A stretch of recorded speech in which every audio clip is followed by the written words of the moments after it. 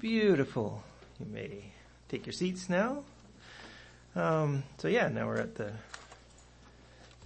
main sermon of the day, brought to us by Deacon Jan, and the title is Israel and the Church, and it's part 3. Deacon Jan.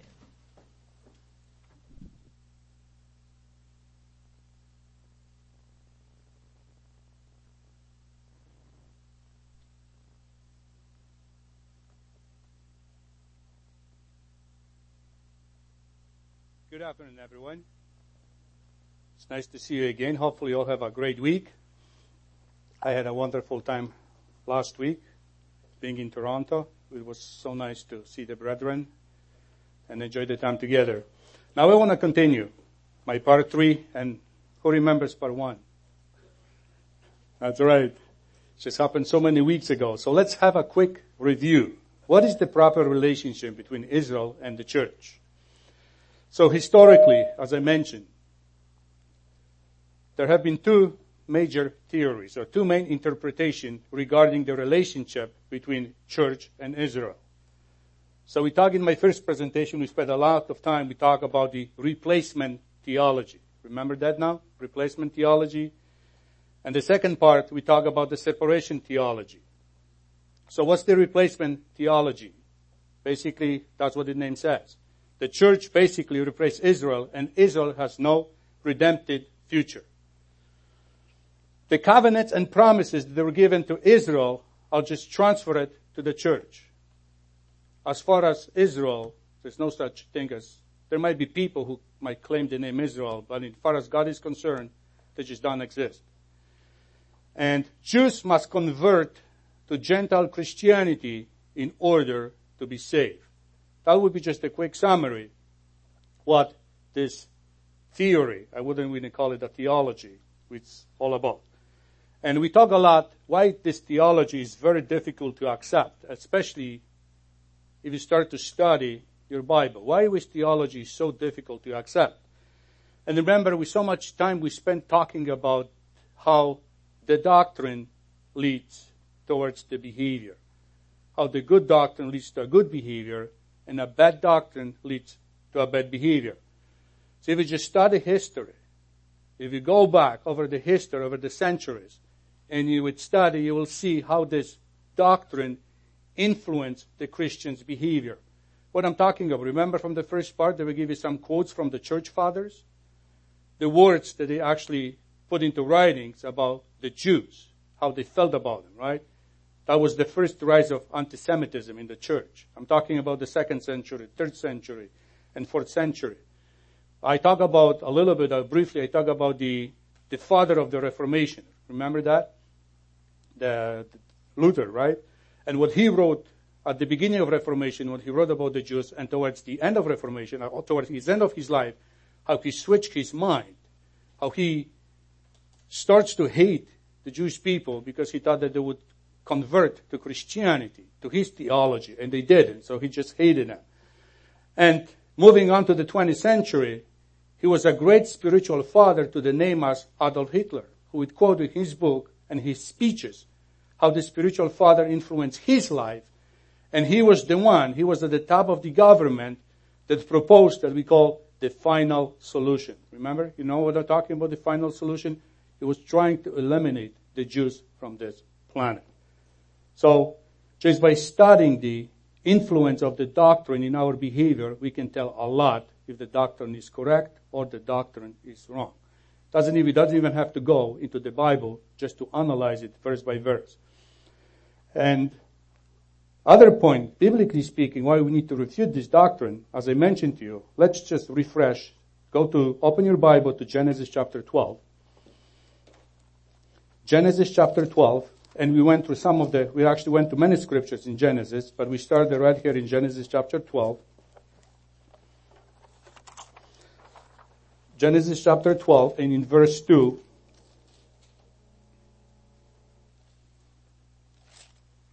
In verse 2, here's the covenant that God made, the words that God spoke to Abram. In verse 2 he says, I will make you a great nation. I will bless you and make your name great. And you shall be a blessing. I will bless those who bless you, and will curse him who curses you. And in you all the families of the earth shall be blessed. And repeatedly, through the book of Genesis, God is repeating the same word. He says, I will make an everlasting covenant. Everlasting covenant. What is that supposed to mean? So we talk at the end that if God cannot perform what he promised here to Abraham, what he promised to David, what he promised to Moses, why should we have faith in God like that? If God is able to replace these people with other peoples, that what is our assurance that, let's say, God cannot replace us, as we call ourselves Christians, and replace us, let's say, with the Muslims? Where is the guarantee? Which is basically, don't have it. But we do have guarantee when it comes to the Bible. When God speaks something, we can be assured that this thing is true. So, as you can see, the replacement theology is a very dangerous and a false doctrine that has consistently led to anti-Semitism and false interpretations of the scriptures. Because how are we going to interpret so many prophecy from Isaiah, from Ezekiel, from Jeremiah, from minor prophets, from the Torah? How are we going to, you need to allegorize them, or you need to switch something, you need to interpret in a different way to justify your point. And that's what the first father of the church tried to do it. And over the centuries, that's the build-up. And I also mention you, this is the prevail view in all the Christian churches today. Prevail view, what I'm talking about, majority of churches adopted the replacement theology. It's everywhere. It's everywhere. And I give you the list of some of the major organizations that adopted this doctrine, right? Now, let's move on. So we refresh some memory, right? We can remember what was the separation theology all about, right? Let's move on. The second part was the separation theology. So replacement is done and we're talking the separation. So some people came to the conclusion that this separation theology is totally wrong. We need to make a little bit adjustments here. So they come to the conclusion that, we need to separate these two. So we call it a dispensation. So what is the separation theology? It's basically that just says that there is a future for Israel and there is a future for the church. And these two organizations, there's two entities. They have their own way in the Bible, and they never cross each way. There are scriptures that are prophecies that are for Israel, and there are scriptures that are prophecies that are for church. Two different entities, two different futures for these two different entities. So the covenants and the promises to Israel are not transferred to the church. So they acknowledge that. The prophecy, the covenants that were made, that God is still going to be faithful, and somehow, in some way, He's going to fulfill it. And they said the church is a new spiritual entity with a distinct purpose and a distinct destiny. That's what we call a separation. There is a separation. There is Israel on one hand, and there is a church on the other hand. And some major objection to this theology as you study the Bible. And let me allow you, I'm going to spend a little bit more time here in the Bible trying to object to this theology, because we are more closely associated to the second group of people. And we borrow a lot of their beliefs into our system of beliefs. So let me allow a little bit extra time to spend here trying to talk why this theology or why this theory is also not acceptable. So why is this theology very dangerous?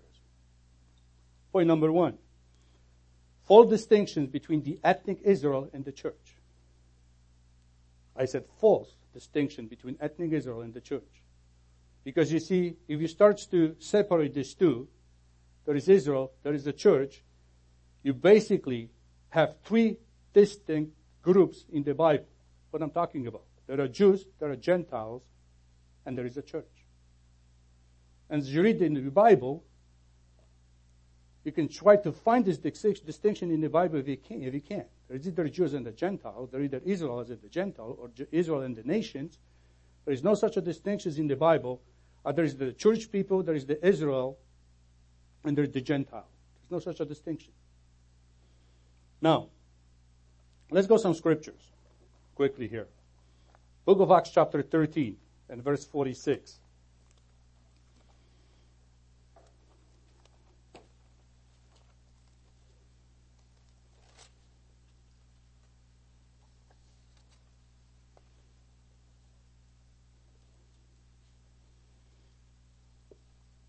Book of Acts chapter 13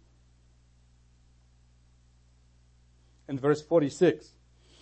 Just breaking into the context here, just 2 verses. Then Paul and Barnabas grew bold and said, it was necessary that the word of God should be spoken to you first. So who is the you first? We're talking about the Jews. But since you reject it and judge yourself unworthy of everlasting life, behold, we turn to the Gentile. So basically, I can give you a tons of scriptures in the Bible that will say there are distinctions between these two people, not three people, right? Let me give you one from Isaiah 49 too. So we're going to move across the New Testament and the Old Testament. Isaiah chapter 49. Isaiah chapter 49, verse 5.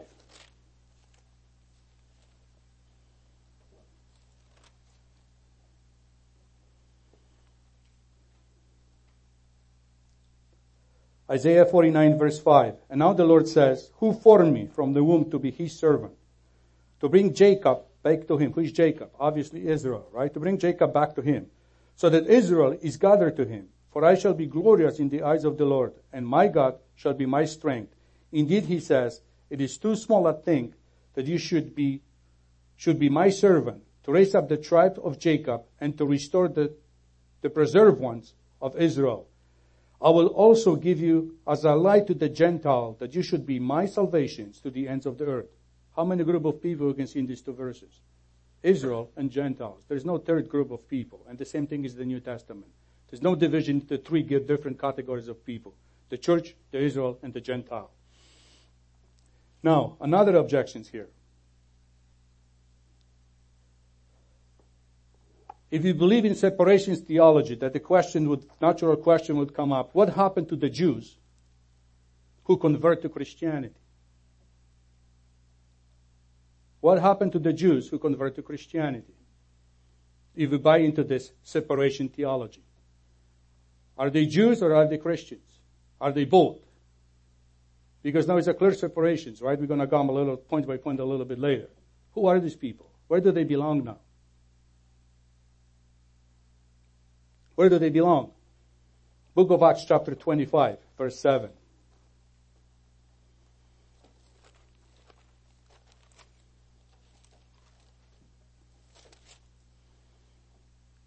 Book of Acts chapter 25, verse 7.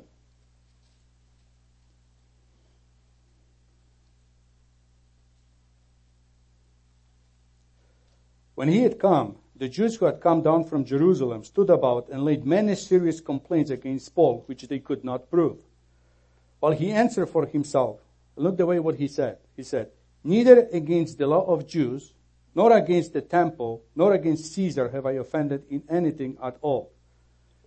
If Paul, who was Paul? Was Paul a Jew or was Paul a Christian? Because obviously if Paul was a Christian, then there was no need for him to keep the Torah. But he's saying in his speech here that he's guiltless when it comes to anything. He says, I broke no rules. When it comes to the elders, to the traditions of my men, or to the Torah, I have no broken any rules whatsoever. Another point, another disagreement with this theory. If you believe in a separation theology, then if you're on the separation part, if you church, then it's total disregard for the Old Testament law. Why? Since you are a new entity, since you are separated from the root of Israel, then you abide by the New Testament law. That's what they say. So why should I honor the Old Testament? Why should I care?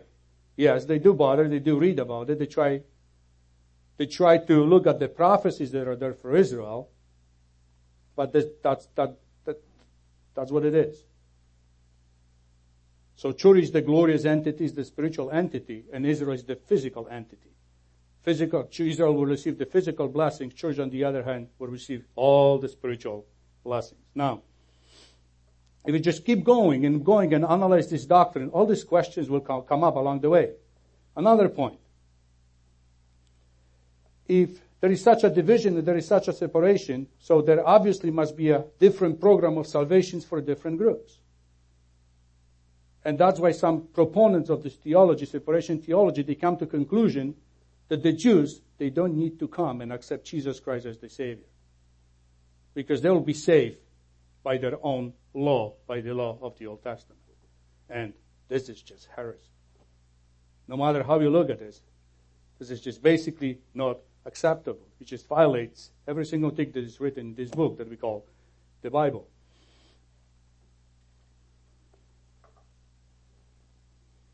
And I can give you a verse here, Book of Acts chapter 4.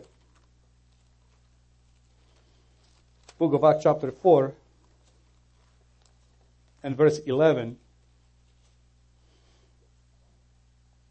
And here, in verse 11, it's very clear in verse 12.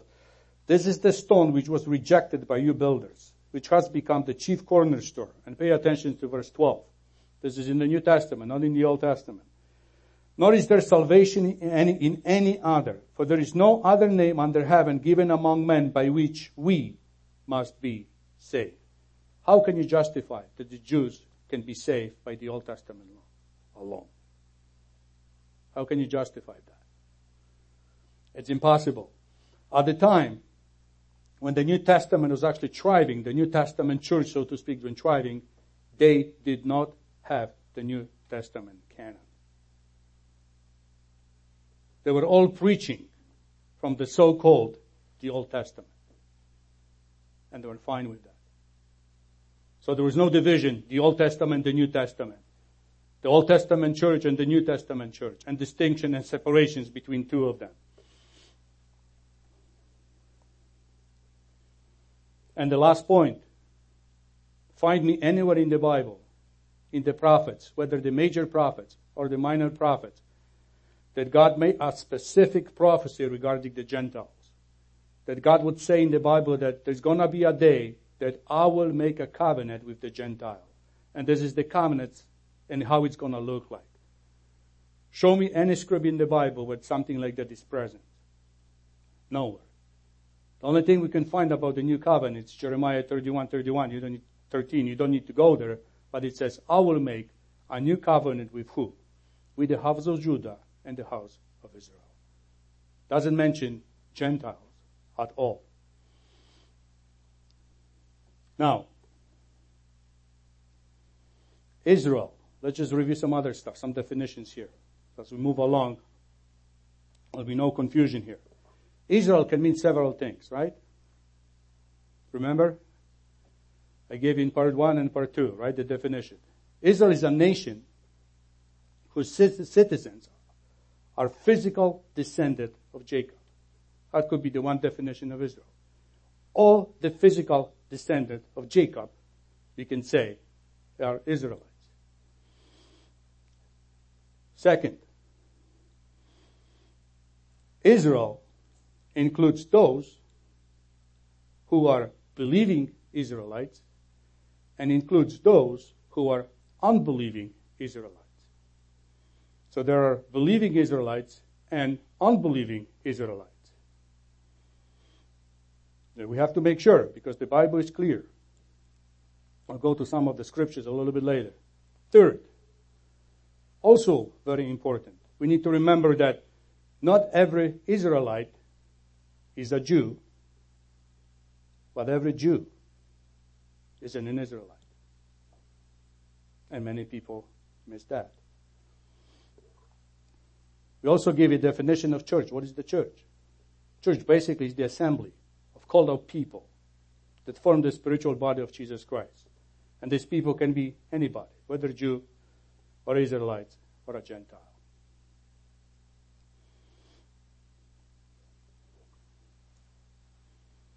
So now, we know what is the replacement theology. We have some idea what is the separations theology, the big question. The big question. Why all these people? Why all these people want either to replace or separate the national Israel with the church? Why?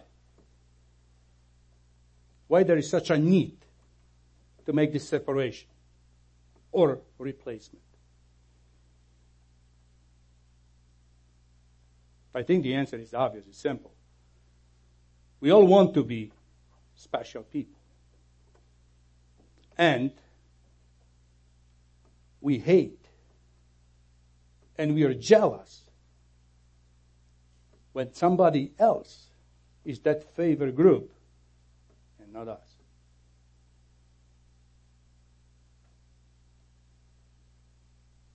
So because we are jealous, we said, God is not fair.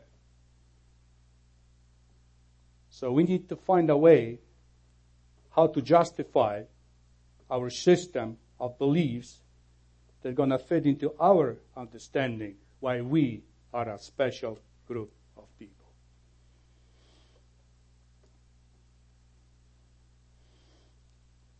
Why all these people would want to do something like that, to replace or to separate? Why? I'm talking about very intelligent people, brilliant minds, who spend all their lifetime trying to get a title in front of their names. And they come with conclusions like that. See? Let me tell you. I told you why. The big reasons. Now let's go through the details now. You know, first problem. When people talk about Israel, the church, the first thing that comes to mind, when people think about church, you ask people, they equate church. When you ask people what is church, they equate church. Church means Gentile. You notice that? Right away when they say about church, they say church is the Gentile.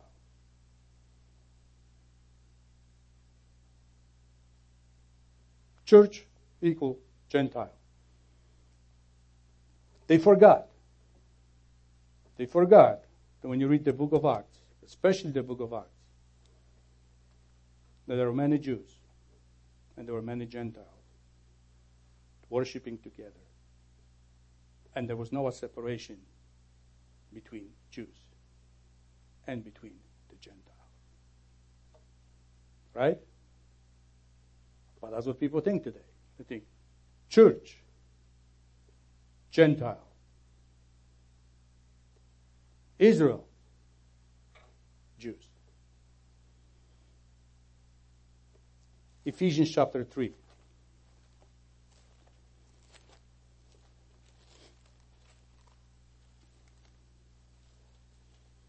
Ephesians chapter 3.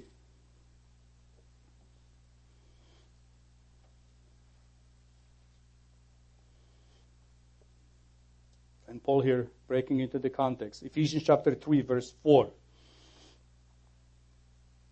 By which when you read, you may understand my knowledge, Paul's knowledge in the mystery of Christ. What is this mystery? Which in other ages was not made known to the sons of men, as it has now been revealed by the Spirit to his holy apostles and prophets. What is the mystery? Verse 6. That the Gentiles should be fellow heirs of the same body, not separate body or distinct body, of the same body, and partakers of his promise in Christ through the gospel. Is there any complicated thing here to understand? Is there any separation that Paul is writing? There is a special blessings for the church and there are special blessings for the national Israel, all the physical Israel. Do you see anything like that here? No, we don't. The second problem. People equate Israel with the Jews, as I mentioned. They don't see distinction, but there's huge distinctions in the Old Testament. There are prophecies for the Israelites, there are prophecies for the Jews. There are different prophecies for the house of Judah than prophecy for the house of Jacob. And we need to pay attention to which one is to which to understand what the prophecy is all about. But people mixed it up for some reason. You know, there are huge prophecies in Ezekiel when, God is saying that at the end, he's going to make these two nations one again. And it was God who actually separated these two nations apart. So there is all the reasons behind it. If you don't know what we're reading, we're not clear about the definitions who is who, then it's easy. It's easy to go and put our own interpretations into the biblical text. And since we're Ephesians, let me give you scriptures here. Ephesians chapter 2. Look at verse 11. Ephesians chapter 2 and verse 11.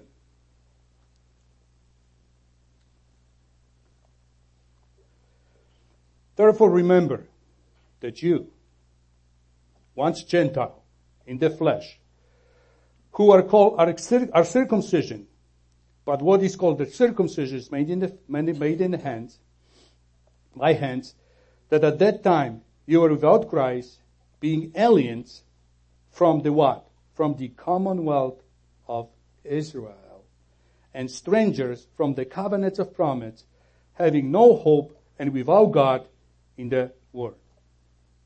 Yes, I am one of that person. I am a Gentile. And no matter what I believe, no matter what my opinion was, I was in this category of people without any hope whatsoever.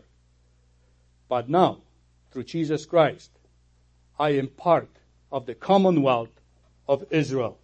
Skip down to verse 19. And now, because of Jesus Christ, now therefore you are no longer strangers and foreigners, but fellow citizens with the saints and members of the household of God. There's no division. We all come together now. Having been built on the foundations of the apostle and prophet, Jesus Christ himself being the chief cornerstone. We'll come back to this verse a little bit later again.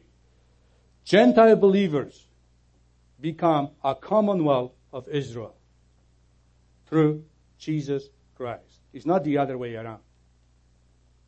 And can be the other way around.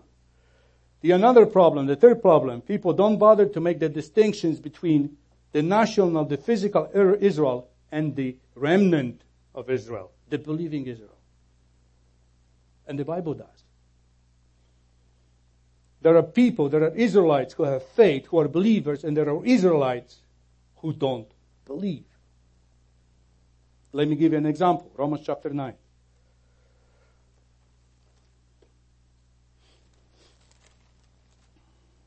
Romans chapter 9.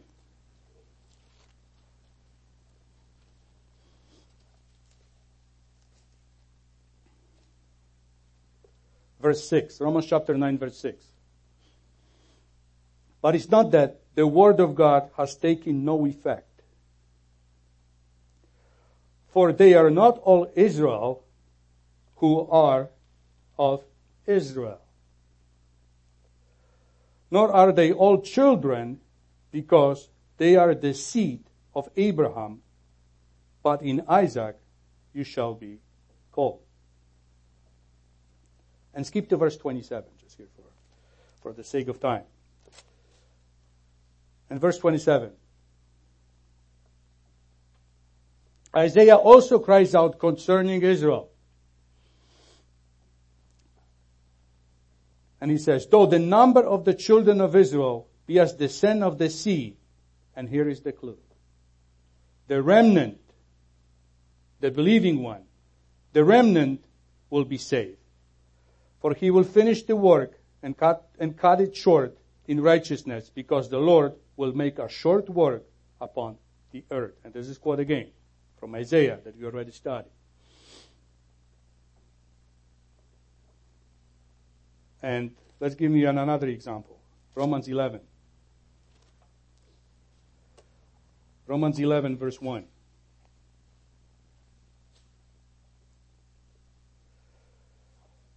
I say then, has God cast away his people?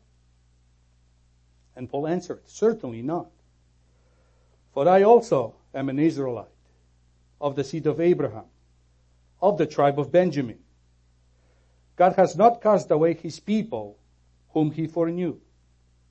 Or do you not know what the scripture says of Elijah, how he pleads with God against Israel, saying, Lord, they have killed your prophets and torn down your altars, and I alone am left, and they seek my life. But what does the divine response say to him? I have reserved for myself 7,000 men who have not bowed the knee to Baal. Even so then, at this present time, there is a remnant according to the election of grace. There are unbelieving Israelites and believing Israelites. The believing Israelites are called the remnant to the left. And these people believe.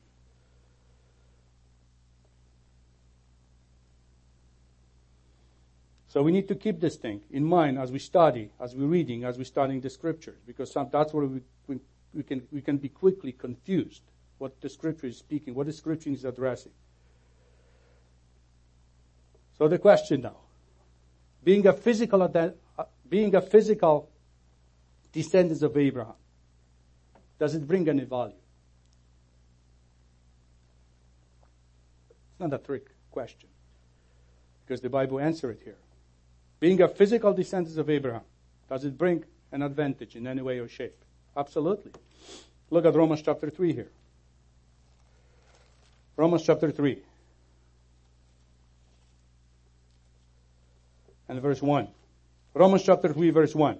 What advantage then has the Jew, or what is the profit of the circumcision? Much in every way.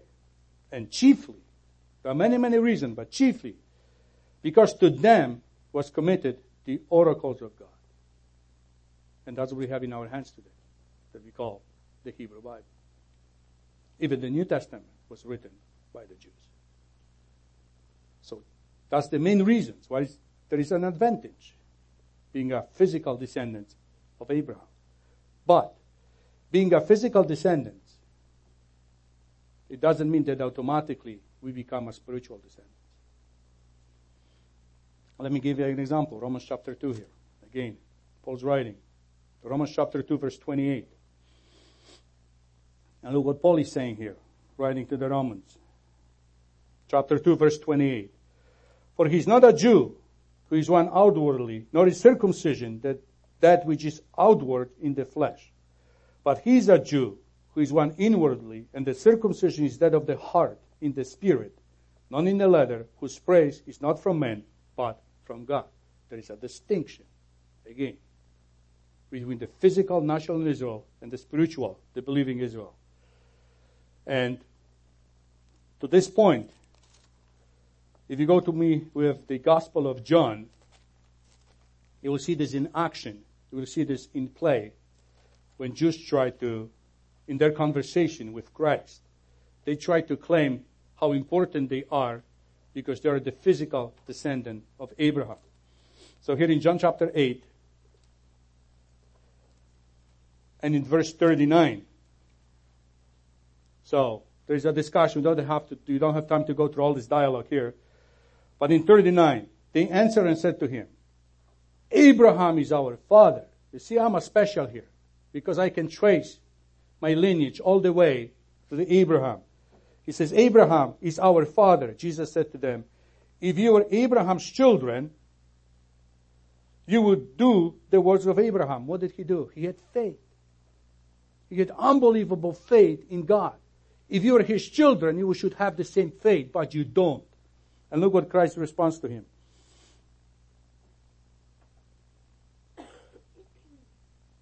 But I will go to we'll go to the Matthew. We'll see the better response here. Matthew chapter 3, quickly here. Matthew chapter 3, verse 9.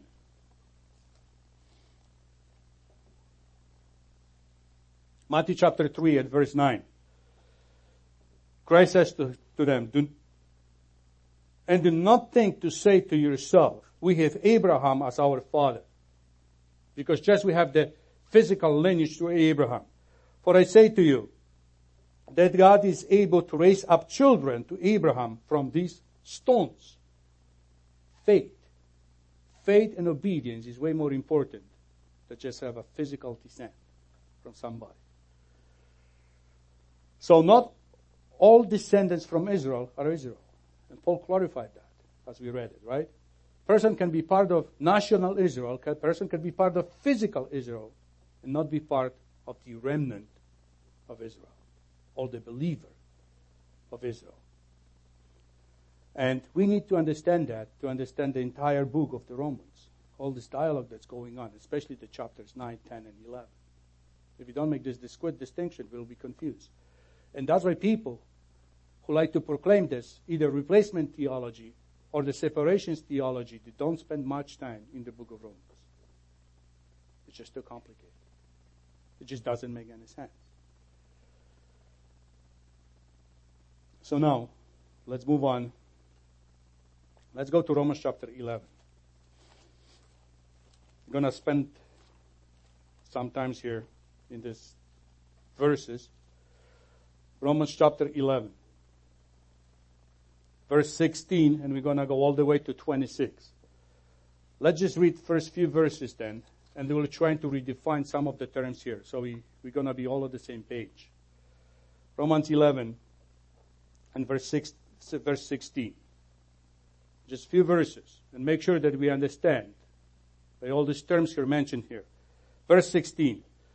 For if the first fruit is holy, the lump is also holy. And if the root is holy, so are the branches. If some of the branches were broken off, and you, being a wild olive tree or sprout, were grafted in among them, and with them become a partaker of the root and fatness of the olive tree. Let's stop here. We're going to read a little bit later. Who is the first fruit? Who is the first fruit? Who is the root? We need to define it. Some people, you read in the commentary, some people try this Abraham. Some people say this God the Father. Who is the root here? What root are we talking about? Who is the first fruit? Who is that root? And that's easy to answer, right? Remember not so long ago when I talk about here in the word of exhortation, I talk about the Hebrew word netzer. Remember that thing? Let's go and review it. Hold your place in Romans chapter 11. We'll come back. Isaiah chapter 11. Isaiah chapter 11.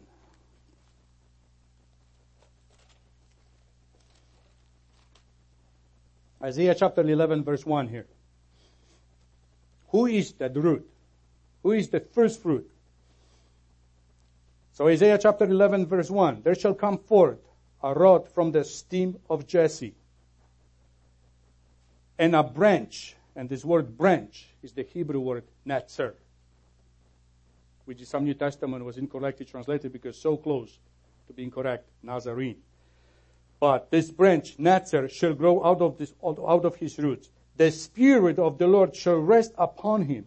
The Spirit of wisdom and understanding, the Spirit of counsel and mind, the Spirit of knowledge and of the fear of the Lord. Who is that root? Jesus Christ. You're right. And Isaiah chapter 53, again. Isaiah chapter 53. Verse 2. Isaiah chapter 53, verse 2. For he shall grow up before him as a tender plant, and as a root out of the dry ground. Who is that root? Jesus Christ. Can be any other than Jesus Christ. Go back to Romans. Hold your place in Romans chapter 11. But I'm going to give you one more scriptures here. Hold your place in Romans 11. Go back to Romans chapter 9. Romans chapter 9 verse 1. Am I going too fast?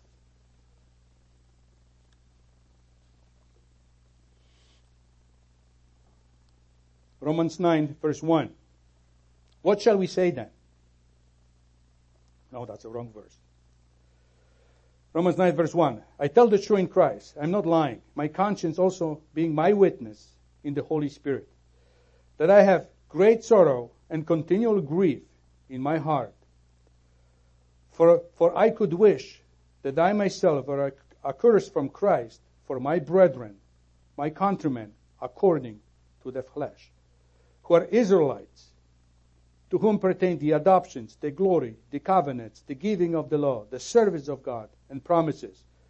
Verse 5, of whom are the fathers, and from whom, according to the flesh, Christ came, who is over all the eternally blessed God. Another connection here. All these prophetical connections, everything leads to where? To Jesus Christ. Can be any other root than Jesus Christ. You have to make it clear that we're on the same page.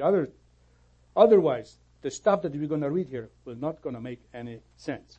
Romans 11. So we talk about the first fruit, we talk about the roots, Jesus Christ. Who are the natural branches there? The natural branches are the believing Israelites. the remnant of Israel who have faith, who will never ever be cut off. They are still attached strongly to the core of the tree. That's the natural branches. Who is the wild olive tree? All the white olive shoots. Who is that? This refers to a Gentile. Not just to a Gentile. To a Gentile who respond to God's calling. You have faith.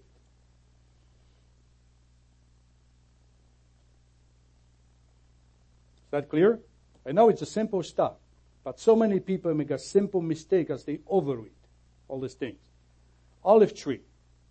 As you look at this analogy here, the symbolism, olive tree, non-believing Jews are not part of this olive tree here.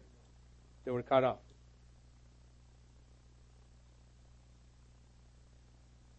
They have been broken off. The physical Israel cannot be viewed here as the olive tree.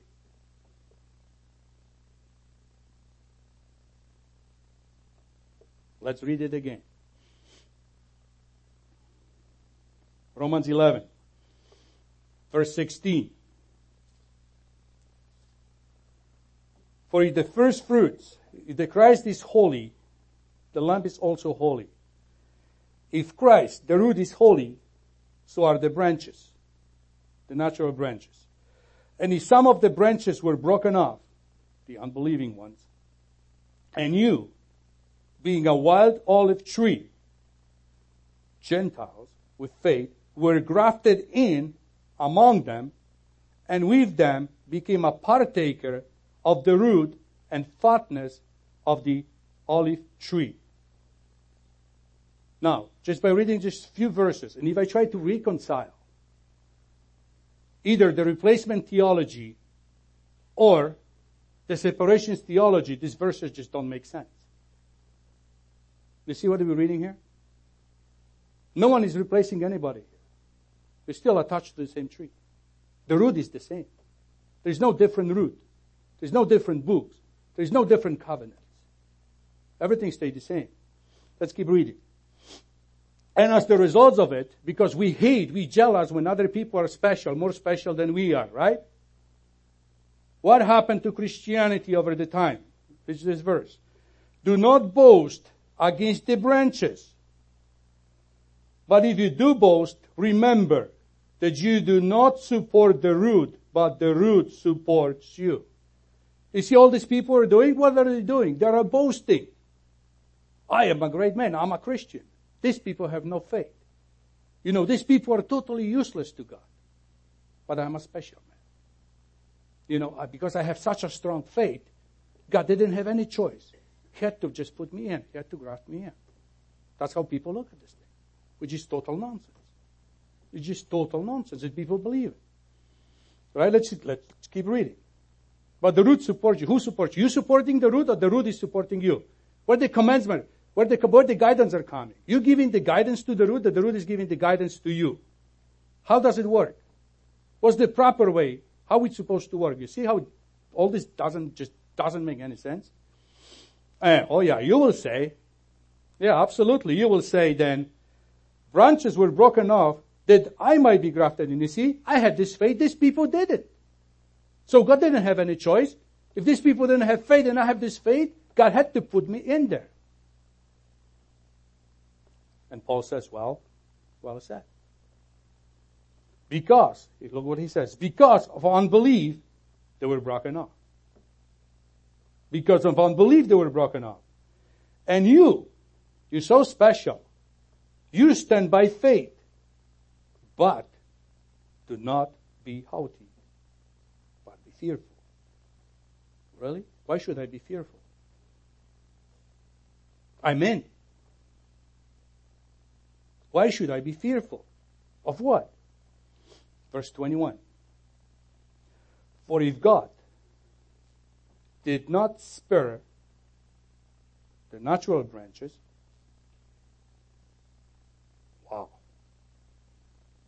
the natural branches, God did not spare them, He may not spare you either. If the natural branches had a hard time to fit in, the natural branches, you who are grafted in, that's even worse. Watch out. Be patient. Therefore, verse 22. Consider the goodness and severity of God on those who fell, the branches that were cut off, severity, but towards you, you're grafted in, all goodness. But there is a condition. What is that condition? If you continue in His goodness. Otherwise, you also will be cut off.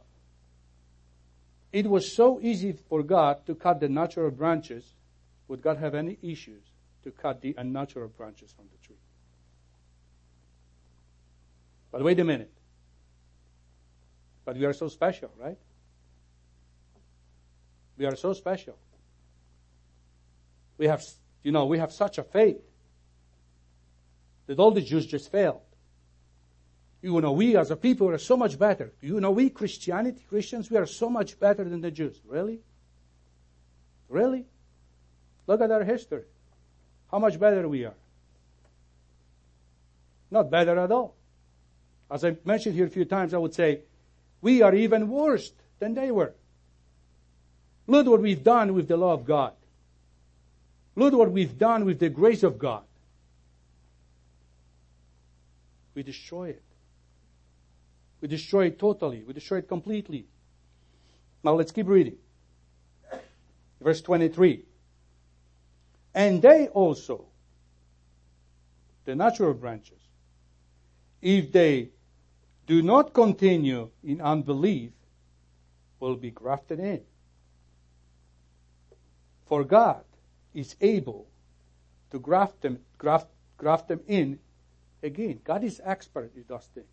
He can make impossible possible. That's why He's God. For if you were cut out of the olive tree, which is wild by nature, and were grafted contrary to the nature into a cultivated olive tree, how much more will these, who are natural branches, be grafted into their own olive tree? For I do not desire, brethren, that you should be ignorant of this mystery. And that's exactly the same thing what Pastor Jan was speaking last week here. This mystery about the relationship between Israel and the church. What's the mystery? Is you should be wise in your own opinion. That blindness, in part, has happened to Israel until the fullness of the Gentile has come in. Verse 26. What does it say in verse 26? I know there is a great controversy here. What the verse 26 is supposed to mean? What does it say? And so all Israel will be saved, as is written. What is that supposed to mean, all Israel? Some part of Israel? It says all Israel will be saved. So the question is, I am here? I even speaking here to you today. Thanks to God that He blinded these people and opened the door for me, to a Gentile, to be part of this covenant. But the time is coming when this door is going to be shut. Because God eventually is going to say, I have enough numbers of Gentiles here. Enough. He's going to shut the door and says, no more. No more. Do you realize how blessed I am? How blessed you are? God did all of this, not because I am so special, not because I am such a great looking guy, not because I have such a wonderful accent when I speak. God did this because that's exactly go back what He promised in Genesis chapter 12 to Abraham. I will bless you, Abraham, individually. I will bless Israel as a nation that's going to come through you. And through all of you, the whole Gentiles will be blessed. And because I accept the calling, you know what? I can call myself elect too. What a privilege. What a privilege. And we can choose ourselves. We can make a proclamation that say, hey, we are in Burlington, we are a special group of people. We can do that. Oh, we can do. Physically, we can do whatever we want to, right? But only God's got this calling, and only God can do these things. He can call people that He says, this are my people, and He can say whose people are not His. He can do all of this thing. He's God. And He decided from the beginning what part of group was His special group of people. And no one can change that, and no one will ever change that. Because otherwise, God will be found a liar. And all His prophecy will never ever come true. All right. Now, let's read some verses here. In verse 11 now. Just go back a little bit here. Further. Romans chapter 11, verse 11. I say then, have they stumbled that they should fall? You know, the replacement theology people say they're doomed. They're done. Forget it. Certainly not. But through their fall, to provoke them to jealousy, salvation has come to the Gentiles. Again, God works in a marvelous way. He's using their unbeliefs to bring the Gentiles in and provoke them at the same time to jealousy and bring the Gentiles into His covenant at the same time. This is brilliant. Who would ever thought something like that? Who would ever thought of something like that? Salvation has come to the Gentile. Now, if their fall is riches for the word, right? Because, hey, look, most of the time we think church is Gentile, right? Church is Gentile. For if their fall is riches for the word, because most of the church is Gentile. And we have this blessing. And their failure, riches for the Gentile, how much more their fullness? What is that supposed to mean? Again, study the prophets. Study the Isaiah. You'll see what's going to happen there at the end of time. God's name will be glorified through who? Through Israel. For I speak to you Gentiles, inasmuch as I am an apostle to the Gentile, I magnify my ministry, if by any means I may provoke to jealousy those who are my flesh and save some of them.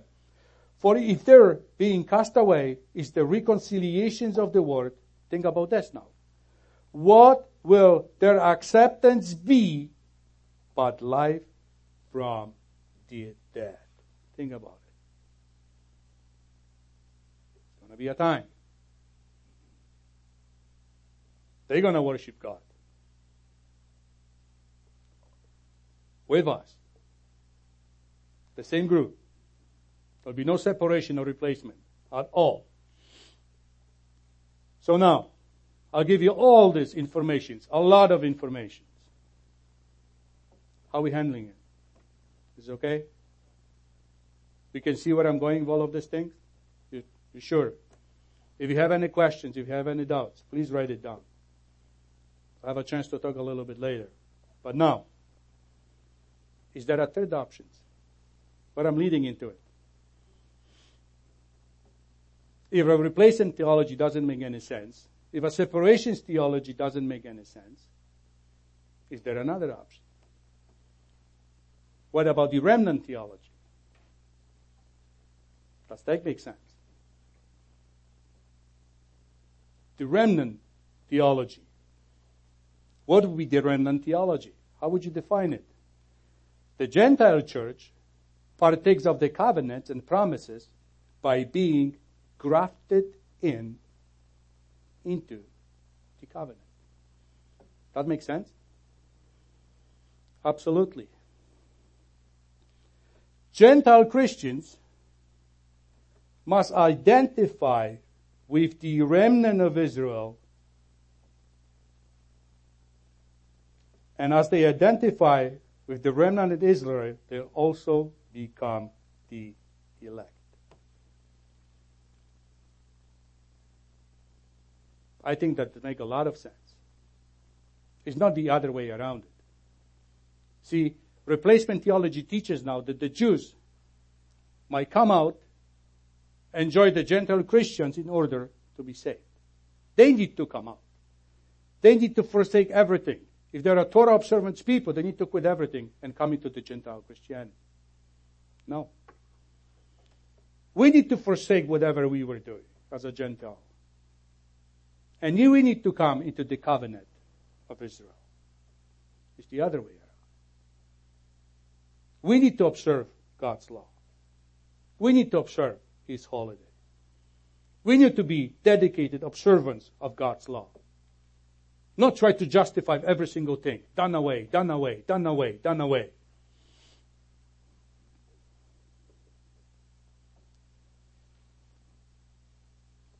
The other question. If you're a faithful student of the Bible, if you call yourself a disciple of Christ, I challenge everybody who's listening here today or listening online. Find me a scripture. Find me a time in the scripture that you can tell this is the scripture, this is a time that replacement took place. This is a scripture, this is a time that separation took place. Please find me in the scripture. If that's what you believe. Find me a scripture, find me a passage that you say, listen, that was going from up here to this point, now from this point, this is the church. Find me. That you can lead me to the scripture, that you can justify what you believe. Please, I would like to know. Maybe I'm wrong. In 4 weeks, we'll be celebrating the Feast of Pentecost. And you'll probably hear it this year. That maybe some of the speakers will come up and say, you know what? This is the birthday of the church.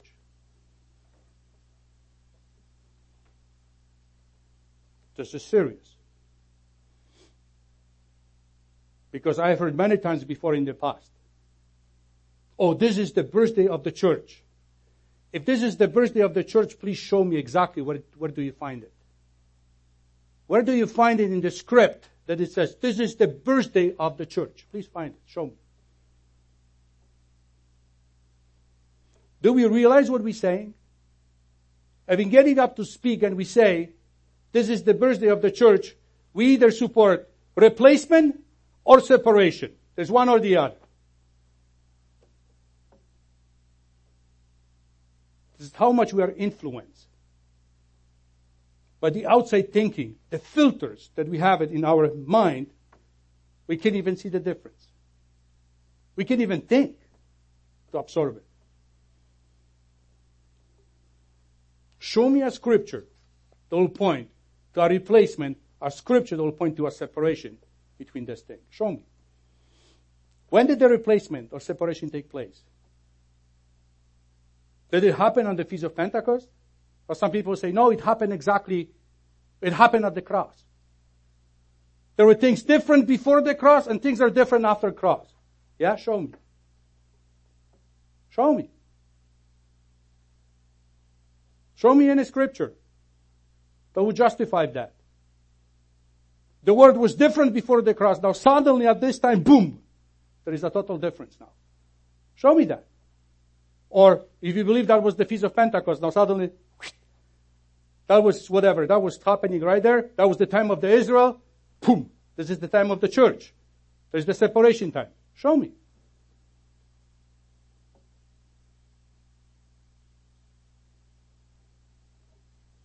Let's get some facts straight here.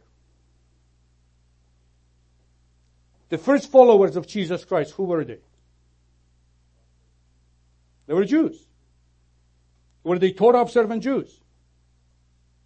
Absolutely. The first converts to the apostle, who were these people? Jews.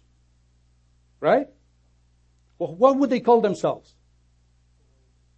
Would they call themselves, hey, I'm Christian now? That's what they would say? The Peter's sermon on the day on Pentecost, Okay? That's when some people say, this is the birthday of the church. This is the time of separation. Okay? Peter's sermons on the day of Pentecost was entirely Jewish.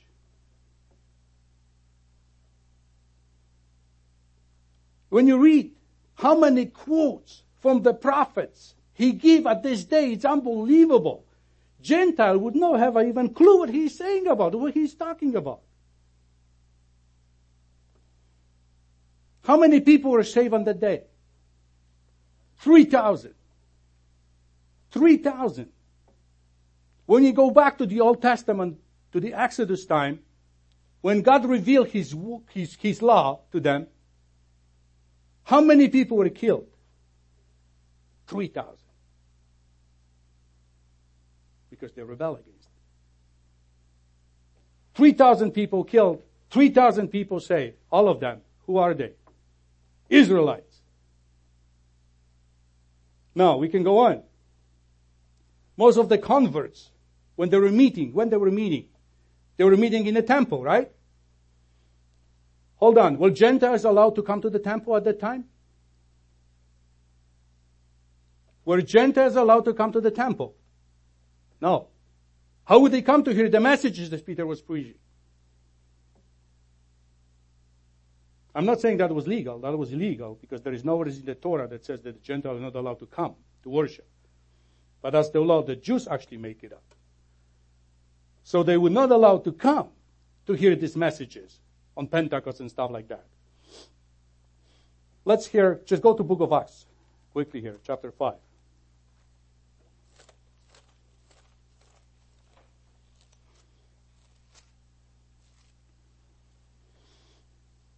And verse 20.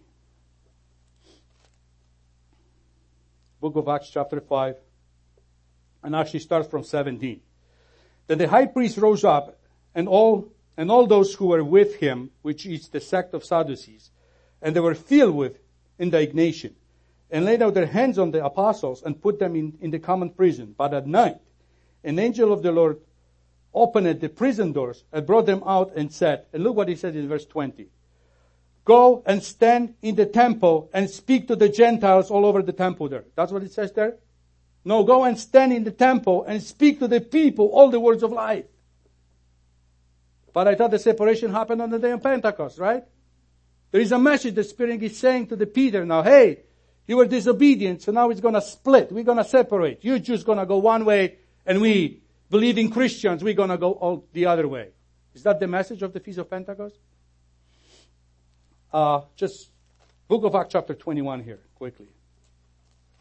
Book of Acts chapter 21.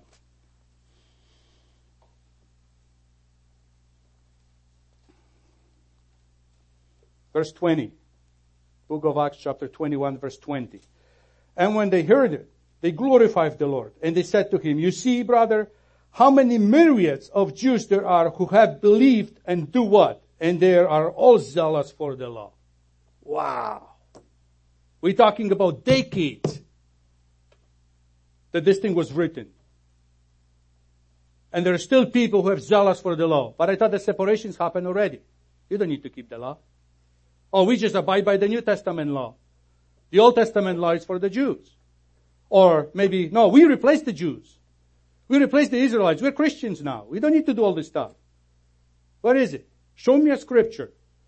Clear scripture. Or a paragraph. Or a chapter that says, hey, this is the perfect separation. There's a perfect split. There is a perfect replacement that is taking place right now. Where is it? See, you can't find it. What happened on the day of Pentecost? What happened there? Is that the day of separation? Is that the day of the birthday of the church? Another fulfillment. Another fulfillment that God promised to who? To the Israelites' prophets in the Old Testament, that He's going to send His Holy Spirit. That's it. It says nothing about birthday of the church. If you find something like that you're reading into the text, because it's not there. On the first Pentecost, God gave the law. On the other Pentecost, He gives His Holy Spirit. That's it. Another fulfillment. And yet there will be even another fulfillment of the Feast of Pentecost. It's not over yet. Like just was one Passover, there was a second Passover, and there will be the third Passover. even greater. It just goes, the circle is just going bigger and bigger. I've got fulfilled each of each day on its appointed time. So now, Galatians chapter 4. I'll finish quickly here. Galatians chapter 4.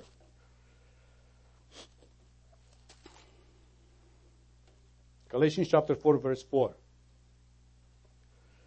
And look here. Paul is writing to the Gentile Christians.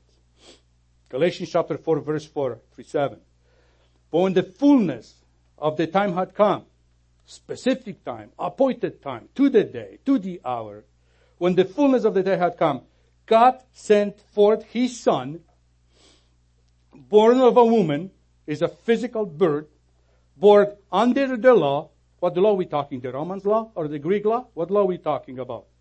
Who was born under the law to redeem those who were under the law, that we may receive the adoption as son. That's the whole point. And keep reading. And because you are sons, God had sent forth the Spirit of His Son into your hearts, crying out what? Abba, Father. That's what the Feast of Pentecost is all about. Therefore, you are no longer a slave, but a son. If a son, then an heir of God through Christ. That's all. That's the fulfillment. Has nothing to do with the separation. Has nothing to do with replacement. Just another fulfillment that we can trust God. Ephesians chapter 2. Ephesians chapter 2.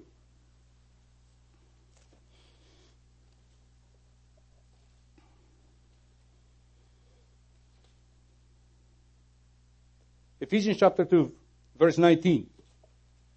And now therefore, you are no longer strangers and foreigners, but fellow citizens with the saints and members of the household of God, having been built on the foundations of the apostle and prophet, Jesus Christ Himself being the chief cornerstone, in whom the whole building being fitted together grows into a holy temple in the Lord, in whom you also are being built together for a dwelling place of God in the Spirit.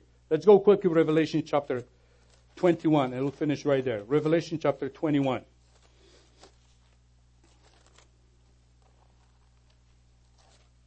Revelation chapter 21. Look at verse 12. New Jerusalem coming down. Verse 12. Also she had a great and high wall with 12 gates and 12 angels at the gates, and the names written on them, which are the names of the 12 tribes of the children of Israel. Everything comes together now. One big, huge, wonderful, beautiful picture. Skip to verse 14. And now the wall of the city had 12 foundations, and on them were the names of the 12 apostles of the Lamb. What's the foundations of the New Jerusalem? Exactly what we read in Ephesians. What is it? The foundations of apostles and the prophets. I don't see separation. I don't see replacement. I see continuity. From the beginning to the end, there is one specific plan of God that runs from the book of Genesis all the way to the book of Revelation. And there is no confusion, and it shouldn't be any confusion. Even though this whole subject, the relations between Israel and the church, is just blown out of proportion. So I need to finish here. I'm going way over my time. Let me ask you some questions that I asked you at the beginning of my two other presentations. Let me ask you this question. And you see, with all this knowledge that you now have, if you'll be able to answer all these questions. What is your understanding of the role and purpose of the church? What is your understanding? Not what some other people understanding. What is your understanding of the role and the purpose of the church? What is your understanding of the role and purpose of Israel?